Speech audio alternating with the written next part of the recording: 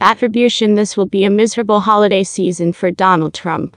His dissident close friends are being welcomed to legislative parties to look good and tell regarding how he impelled the rough insurgents in Washington, D.C.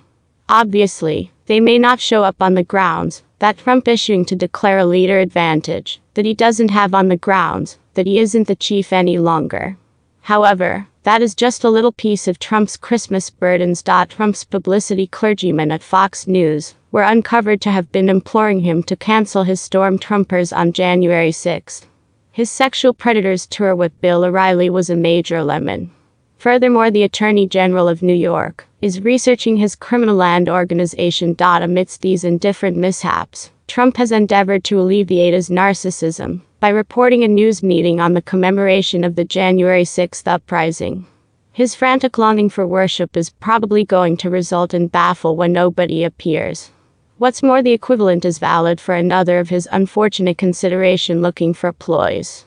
Trump has of late provoked anybody to discuss his large lie that the 2020 official political decision was manipulated and taken from him. At the point when Trump initially gave his discussion challenge, he thought there was a sensible possibility that good people would elect to get in the mud with him, as he engendered fake cases of political race extortion that have been exposed over and again, even by violently traditional hardliners.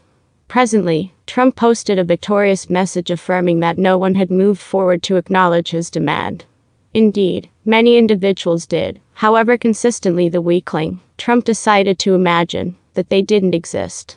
Presently, after a month, Trump is again dishonestly guaranteeing that there were no takers. Has it been at all seen that I propose to discuss anyone, on TV, or in any case, about the rigged presidential election of 2020? This was an openly expressed test. One have been known as an evaluations machine, and thusly would be useful for TV financial aspects, which have not been doing as such well of late. With all the boasting out there, I have not had one sound individual ready to stand up and banter me to protect the crooked political decision. Has it been at all seen that Trump is really gloating that not one tenable individual will sloppy themselves by discussing his glaring untruths? Why in the world would they? He has been mercilessly reprimanded, however, as excessively self-fixated to acknowledge it. In any case, he believes that his lifted-up presence will safeguard the probably kicking-the-bucket media business.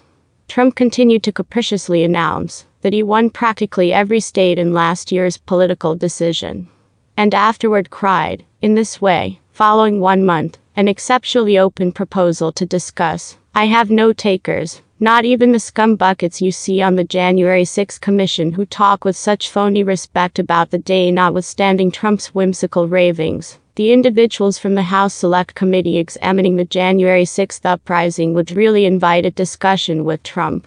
He should simply consent to meet with them, commit to his case, after swearing to tell the truth, and answer a couple of inquiries. He would be allowed to introduce whatever proof he has.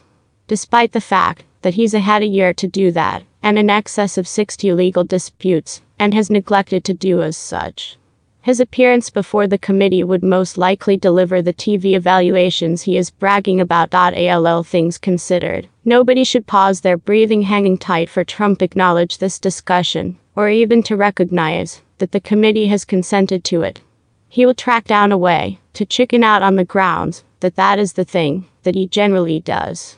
Also, where accounts he realizes that he doesn't have the cerebral ability to participate in scholarly battle with a board of 5th graders, significantly less the individuals from Congress.